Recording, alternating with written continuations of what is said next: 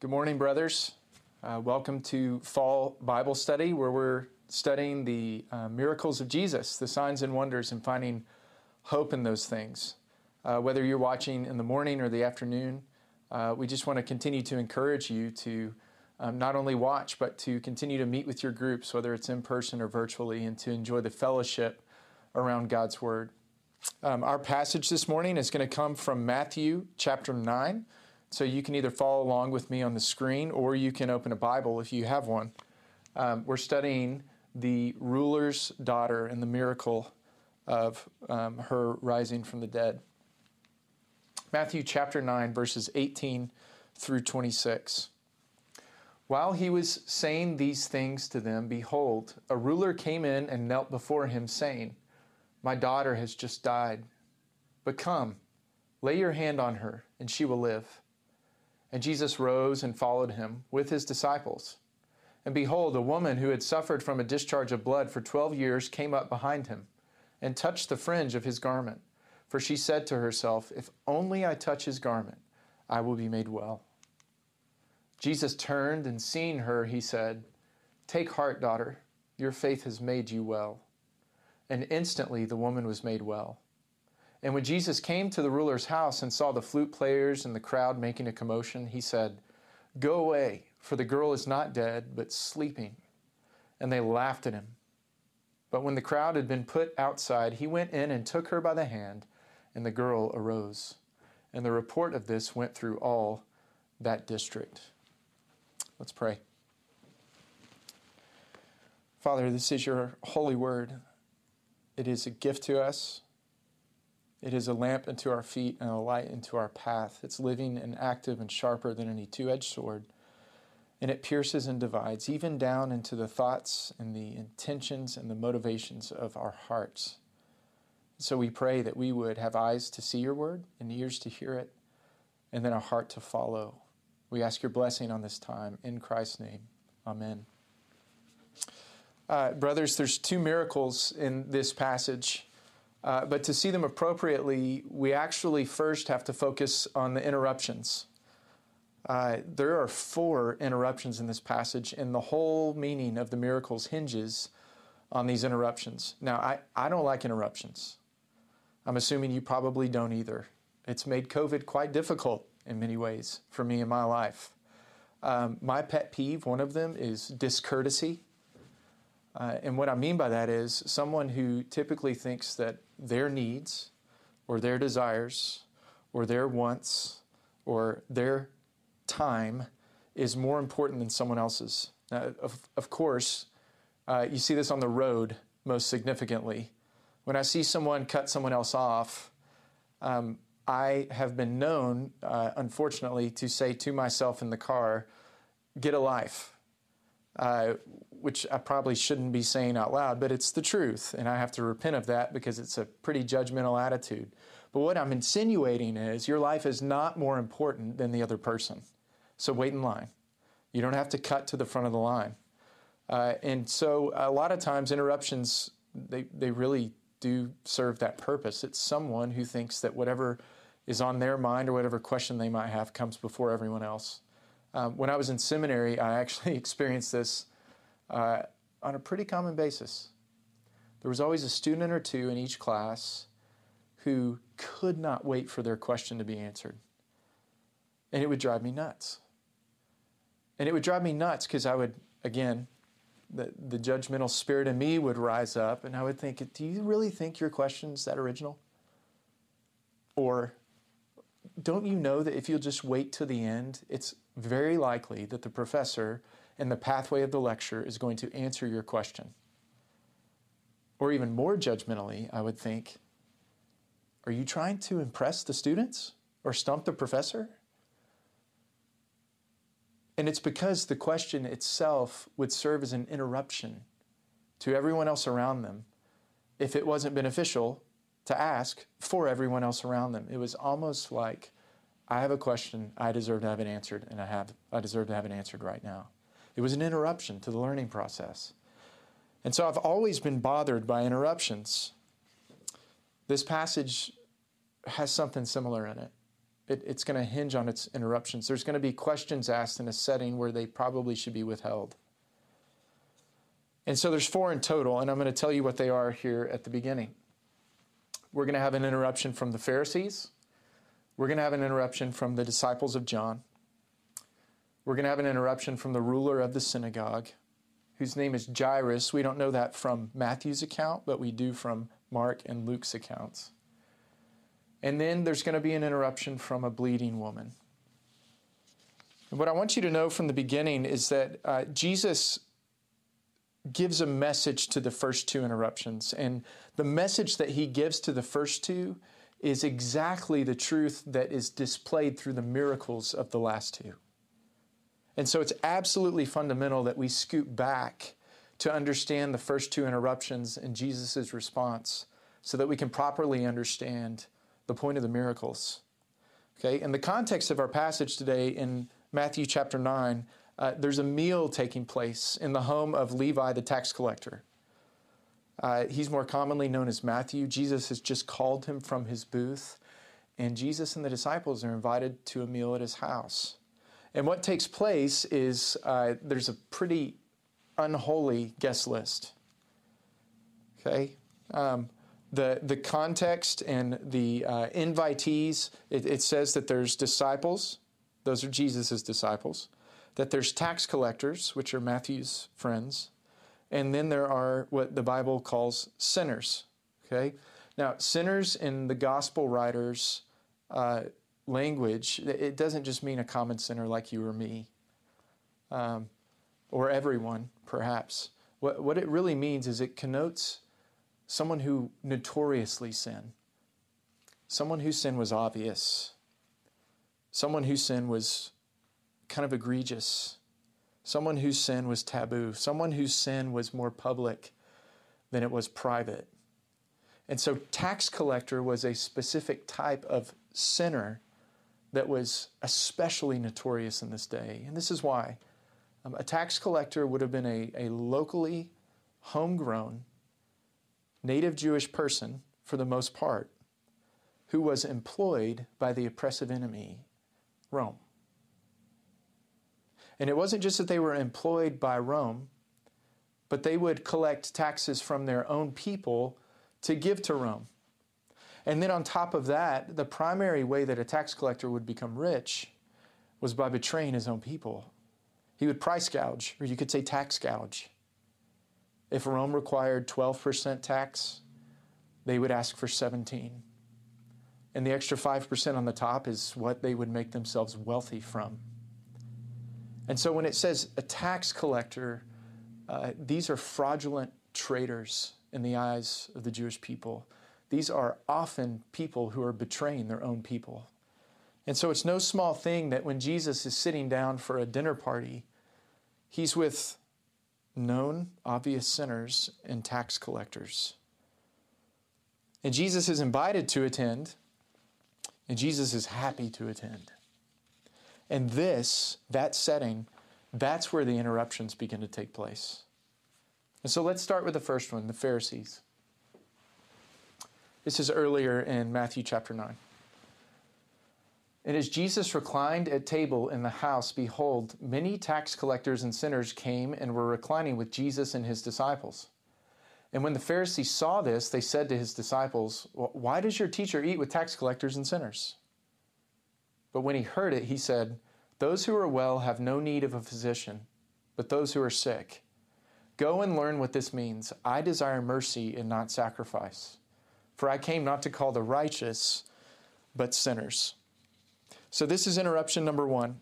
The uninvited Pharisees take notice of this dinner party, and they take the opportunity to interrupt with their question. Now, what's interesting is they direct the question to the disciples, but it's really an accusation against Jesus himself. And they say, "Why does your teacher eat with tax collectors and sinners?" And the underlying assumption of their question is, these people are unworthy, they're unfit, they're unclean. And you know what? Jesus isn't afraid to answer their interrupting question. He responds by saying, you know what? It's not the healthy who need a doctor, it's the sick. I desire mercy. I desire mercy. I've come to call and to heal sinners. In the eyes of the religious world, Jesus is choosing and recruiting the wrong followers. Okay, he started with fishermen, underqualified. And then he's continuing with tax collector, unworthy, unfit, unclean. And you know what? It's not really too different for us in our context today. If I was going to recruit a follower for myself, or even say I was going to say I'm going to disciple someone, what I would tend to do is to think of the person who has the best spiritual resume around me, who's maybe slightly younger than I am, and I would recruit that person. And if I give them a little bit of encouragement and I give them a little bit of empowerment, they're going to make the biggest immediate impact. For lack of a better way of saying this, I would have to make the smallest investment to reap the greatest return. But that's not how Jesus worked.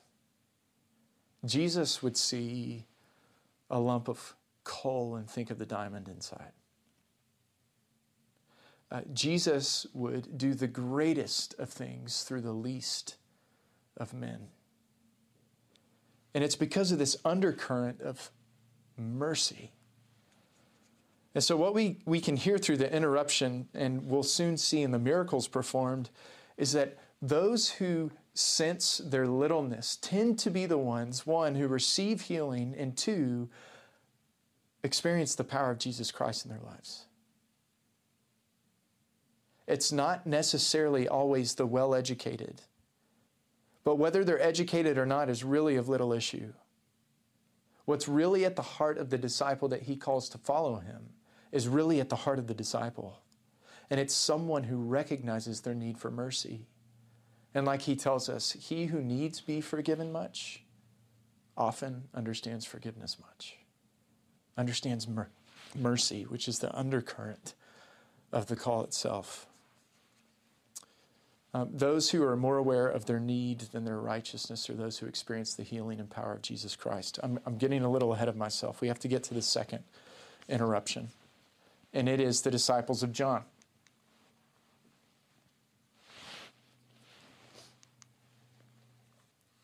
Beginning in verse 14. Then the disciples of John came to him saying, "Why do we and the Pharisees fast, but your disciples do not fast?"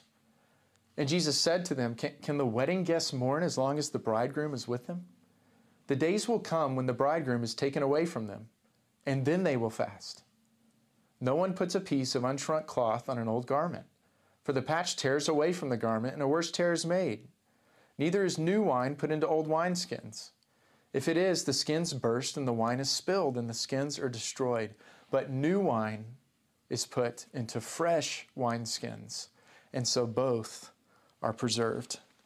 So almost like clockwork, the second group of uninvited guests to this dinner party show up, and again they interrupt with a question. These are the disciples of John. And this time the question is posed to Jesus directly and comes as an accusation against the disciples.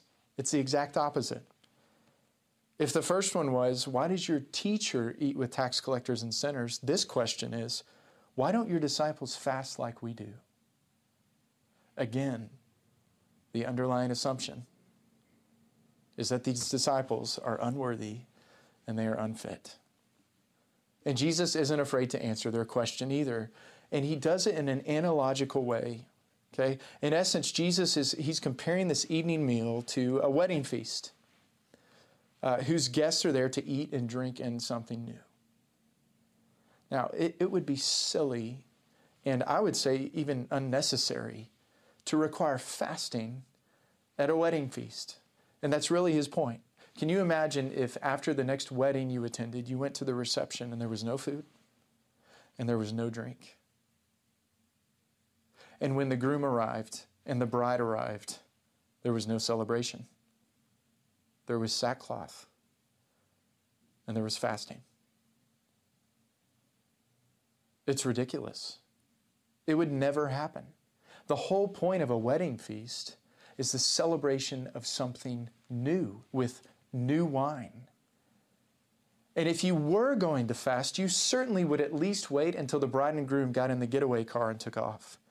Because now their presence has left, and the assumption is, as they leave, so also does the party end.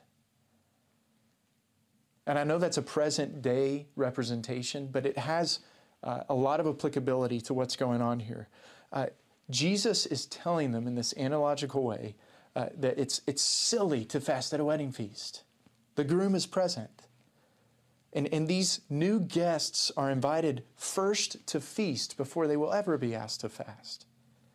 They're being offered new wine. And so what Jesus is really saying is, I've come to bring newness of life and fullness of joy. Wine often symbolizes fullness of joy. Now, let me say this. Fasting is a wonderful discipline. But it is difficult. And it's even burdensome. Especially for those who are brand new to the faith. And fasting, even in itself, was supposed to be a reminder of our dependence on the groom. Like I said in the example, when the bride and groom leave, the assumption is that the newness of wine and the fullness of joy in the celebration has gone with them. There's a sense of fasting once their presence is gone. And so when we fast, what we're really doing is we're showing our dependence on the groom. And we're at the same time groaning for the return of the groom. If he could only come back, it would be new wine and fullness of joy again. And in terms of more of a prophetic biblical fulfillment, that's exactly the picture. With the groom comes the feast. And there's a promise in Scripture that there is a time when fasting and weeping will be no more. Revelation 21 even says that when that day comes, all things will be made new.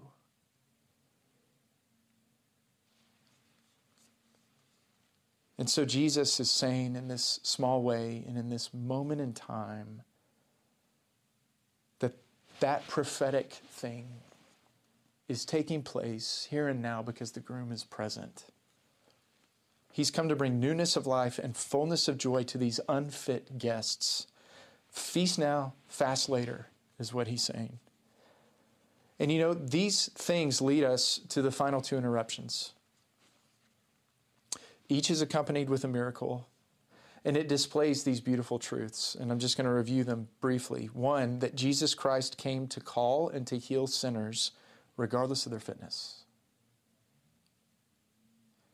And number two, Jesus Christ came to bring newness of life and fullness of joy. And then comes the third interruption. And this is the last interruption to the meal itself. And it's the ruler. So while Jesus was saying these things to them being the disciples of John, behold, a ruler came in and knelt before him, saying, "My daughter has just died, but come and lay your hand on her and she will live." And Jesus rose and followed him with his disciples.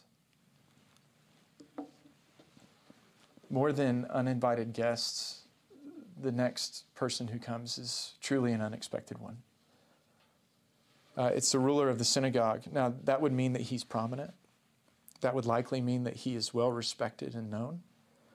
It likely would mean that he has a position of influence. It's also possible that he would be wealthy. And this man, this ruler of the synagogue, who we know his name is Jairus, so I'll refer to him as Jairus from now on. Jairus comes in and he not only interrupts, but he does so in a very undignified way.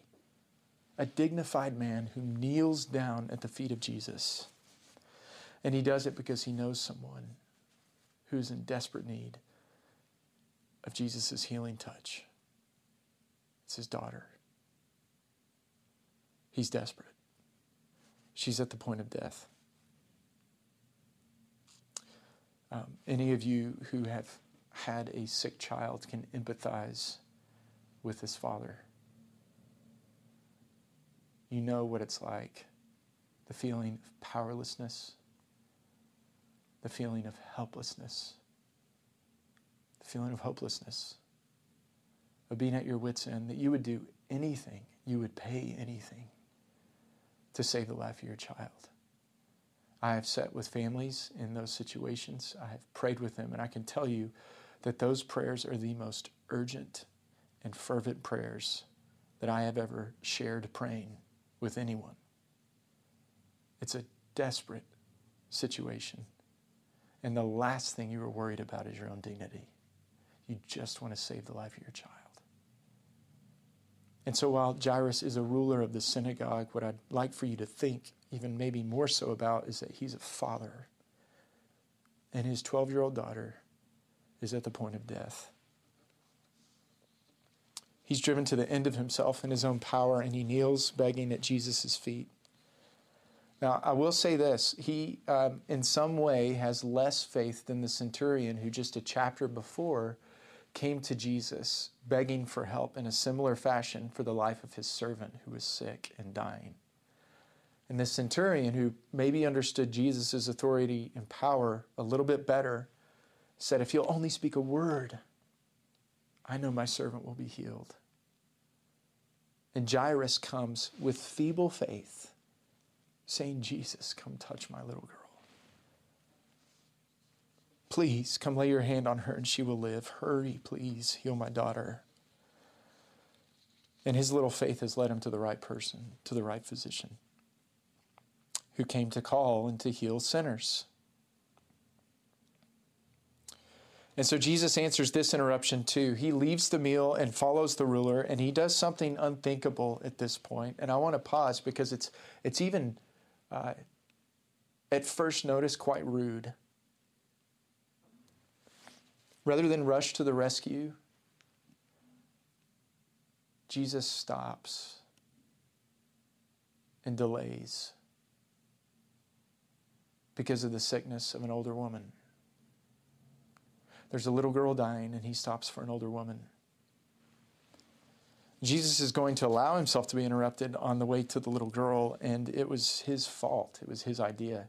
The previous 3 interruptions, the Pharisees, the disciples of John, Jairus himself. But now this 4th and final interruption is Jesus' idea. And he delays a hurried father. I'm going to use the Markan account, the account from the Gospel of Mark, because he gives more detail to this. It's not because there's any contradiction between what Matthew and Mark say when they depict this narrative with Jairus. It's simply because Mark gives more detail. So turn and let's read. And there was a woman who had a discharge of blood for 12 years, and who had suffered much under many physicians, and had spent all that she had, and was no better, but rather grew worse. She had heard the reports about Jesus, and came up behind him in the crowd, and touched his garment. For she said, if I touch even his garments, I will be made well. And immediately the flow of blood dried up, and she felt in her body that she was healed of her disease. And Jesus, perceiving in himself that power had gone out from him, immediately turned about in the crowd and said, who touched my garments? And his disciples said to him, you see the crowd pressing around you, and yet you say, who touched me? And he looked around to see who had done it.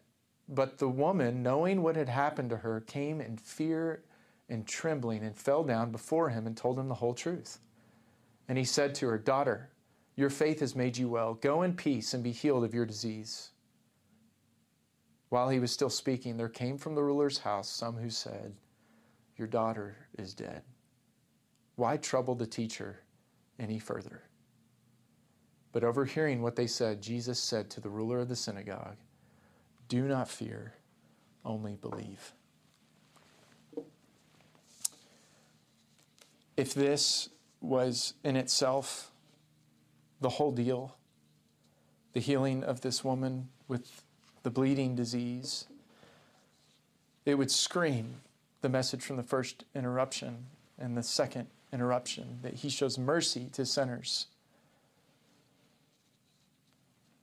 But that's not the case. You see, he stops to heal her, and in so doing, the little girl dies. And so one of the questions behind this pericope in the middle of this narrative is, what are you doing, Jesus? What are you doing? There's a little girl that's dying. And this fourth and this final interruption, it's resulting in healing for the wrong person. This woman is not just an older woman. She's unclean. She is unfit. She is unworthy. And while Jairus came with a feebler faith maybe than the centurion, this woman's faith, though bold, seems more superstitious than anything else. If she can just touch the fringe of his garment, then she will be healed. She should not have been in public, according to Levitical law. She certainly should not be touching anyone, and there's crowds pressing around, which means she's already done things that are punishable. And then above all that, she touches a rabbi,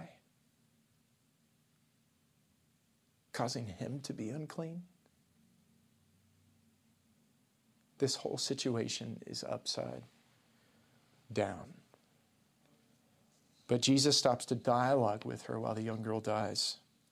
Why would Jesus delay for this unworthy, unfit, unclean woman? He is, through this miracle, displaying the message from the first interruption. It is not the healthy who need a doctor, but the sick. He came not to call the righteous, but sinners to repentance. But don't miss this. He's also preparing Jairus for the message from the second interruption. Jesus Christ came to bring newness of life and fullness of joy. This delay, it's certainly for the benefit of the bleeding woman. He delights to show mercy to sinners. We just said that. But the heartbreaking delay is for Jairus himself. In the miraculous healing of this bleeding woman, Jairus is offered a foreshadowing of the miracle that's soon to come. Okay, and what is happening with her is soon going to happen with his daughter. He does not know it yet, but there's hints. There's actually 3 specific ways in this passage that help us know what is to come. Okay, first, Jesus refers to this woman as daughter.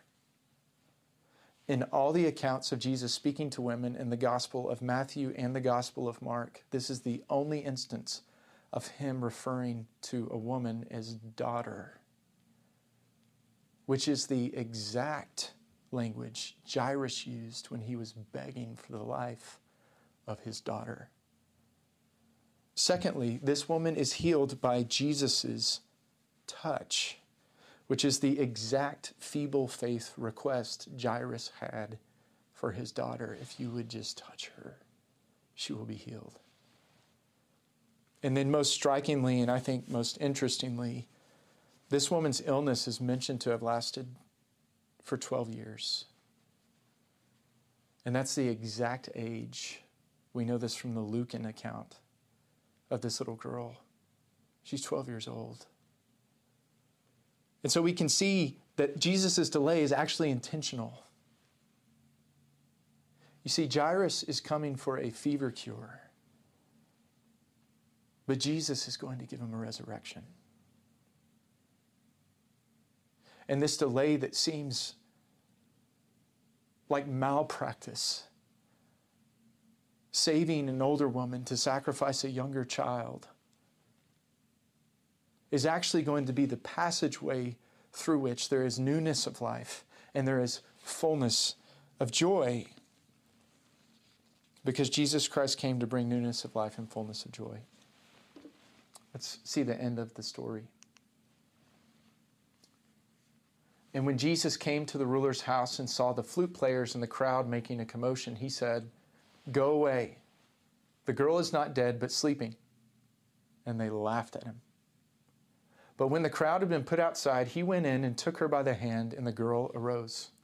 And the report of this went through all that district.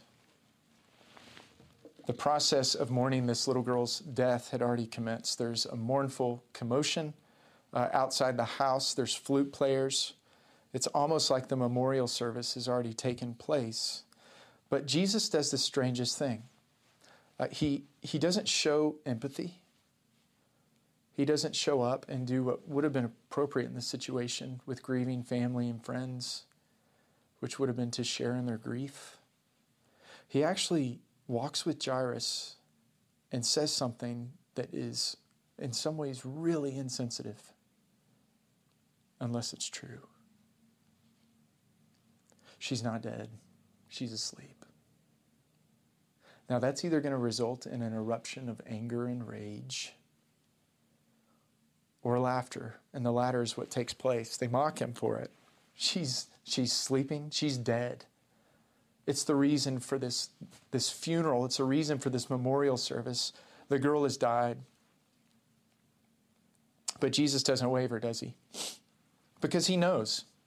His meal was interrupted, and he mentioned newness of life and fullness of joy, and it's going to be found in him. And this is it. He goes into the dead little girl, and he takes her by the hand. And he doesn't speak to her by name. He says, Talitha cum, little girl, daughter, arise, awake. And from the power of his healing touch, death is brought to life. The miracle of all miracles, from death to life in an instant by the power of Jesus' merciful hand. And so Jairus did get more than he asked for and more than he wanted. He came for a cure and he got a resurrection. In fullness of joy and newness of life. And this is precisely why Jesus came. The message from the first two interruptions displayed beautifully in the miracles of the last two. Tim Keller, in his book, The King's Cross, I would highly recommend, if you want to read a chapter on this miracle, to go to his book. And this is a quote from it. Precisely because of the delay, both Jairus and the woman get far more than they asked for. Jairus came to Jesus for a fever cure, not for a resurrection. When you go to Jesus for help, you get from him far more than you had in mind. But when you go to Jesus for help, you also end up giving to him far more than you expected to give. You know, there's another story similar to this one, but instead of the ruler of the synagogue mourning the death of his daughter, it's two of Jesus' best friends, Mary and Martha. And they come running to him because their brother Lazarus, who was also very close to Jesus, is close to dying. And the story's similar. They say, if only you could be there, he will live. And later say, if only you had been there, he would have lived. But Jesus stays where he is for 2 days. He delays while one of his best friends is dying. What are you doing, Jesus? And one of my favorite parts of that passage is when the girls, his best friends, come running out, specifically Martha. And Jesus, knowing the delay is intentional, that Lazarus had to die first, he says this, Martha, I am the resurrection and the life. Whoever believes in me, though he die, yet shall he live. And everyone who lives and believes in me shall never die. Do you believe this? And this is a thread throughout biblical history. People wanting deliverance from their present circumstances and God delaying because he had something greater planned for them in the end. And it's not because he doesn't want them to be cured or happy. It's because there's something greater and there is something more. He wants them to experience newness of life and fullness of joy. Feasting, not fasting. Dancing, not mourning. That's the desired end for him, for his people. But of course, the grave has to come first. There has to be a death in order to be a resurrection. And brothers, this is our life in Christ. We must follow where he has led. There was a cross before the grave. And so in the rhythm of the Christian life, what we live in now feels more like crucifixion, but what we not only are promised, but will experience is resurrection joy. That's why Jesus said things like this. For as the Father raises the dead and gives them life, so also the Son gives life to whom he will. For this is the will of my Father, that everyone who looks on the Son and believes in him should have eternal life, and I will raise him up on the last day. And then the Apostle Paul's words. But in fact, Christ has been raised from the dead, the first fruits of those who have fallen asleep. For as by a man came death, by a man has come also the resurrection of the dead. For as in Adam all die, so also in Christ shall all be made alive. What happens to this woman and what happens to this little girl is what happens to us. We come in feeble faith for healing. We come for a cure. And Jesus not only gives us that, he gives us resurrection from the dead. And we often think of a miracle as something that God does out there, or that God at one point through Jesus did to someone else. But brothers, this passage is telling us that the miracle of all miracles, resurrection from the dead into newness of life and fullness of joy, is yours and mine through faith in Jesus Christ. That the trophy consequence of his mercy is not just that death is defeated for us, but that we will feast, not fast.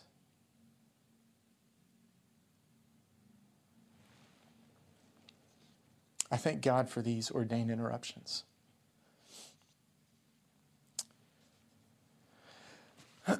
In the ones today, we see the beauty of Jesus. And you know what? It's not just theology, it's practice. That's what miracles do. They take theology and they put them into reality.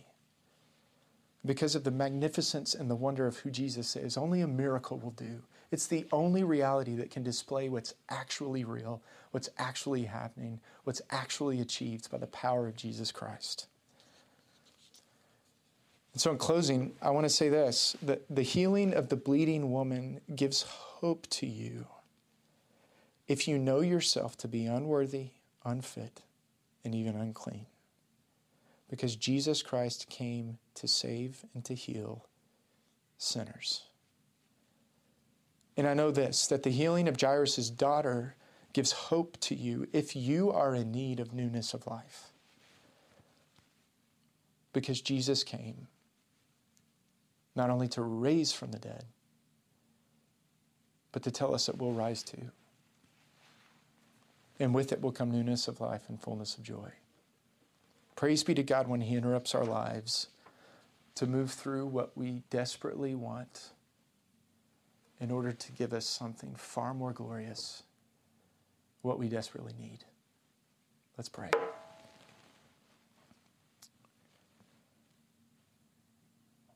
Father, help us to know more of the resurrection life. And if there's any men listening to this who have been overwhelmed by how unworthy and unfit and unclean they feel, I pray you would chase after them, because that's exactly the kind of coal that you're looking for. Someone who knows their need for mercy. Help them not to be afraid, but to come to the one who came to seek and save, who delights to give mercy. We see that in no better way than in your self-sacrificial death on the cross, Lord Jesus. And Father, I pray too for those who maybe are not burdened by their sin, but they're born in their faith. Remind them of resurrection, that they might experience newness of life and fullness of joy in Christ. And Father, lastly, I pray for any brothers who might be in a period of delay in their lives, that they're crying out for help, but there seems to be a long period of waiting. And Father, rather than asking what they think they want, I'm going to ask for you to give them what they truly need. Move through their wants to their needs and present to them resurrection, the fullness of life that's found only in Jesus Christ. We thank you for this time this morning. May we have eyes to see, ears to hear, and a heart to follow you. In Christ's name, amen.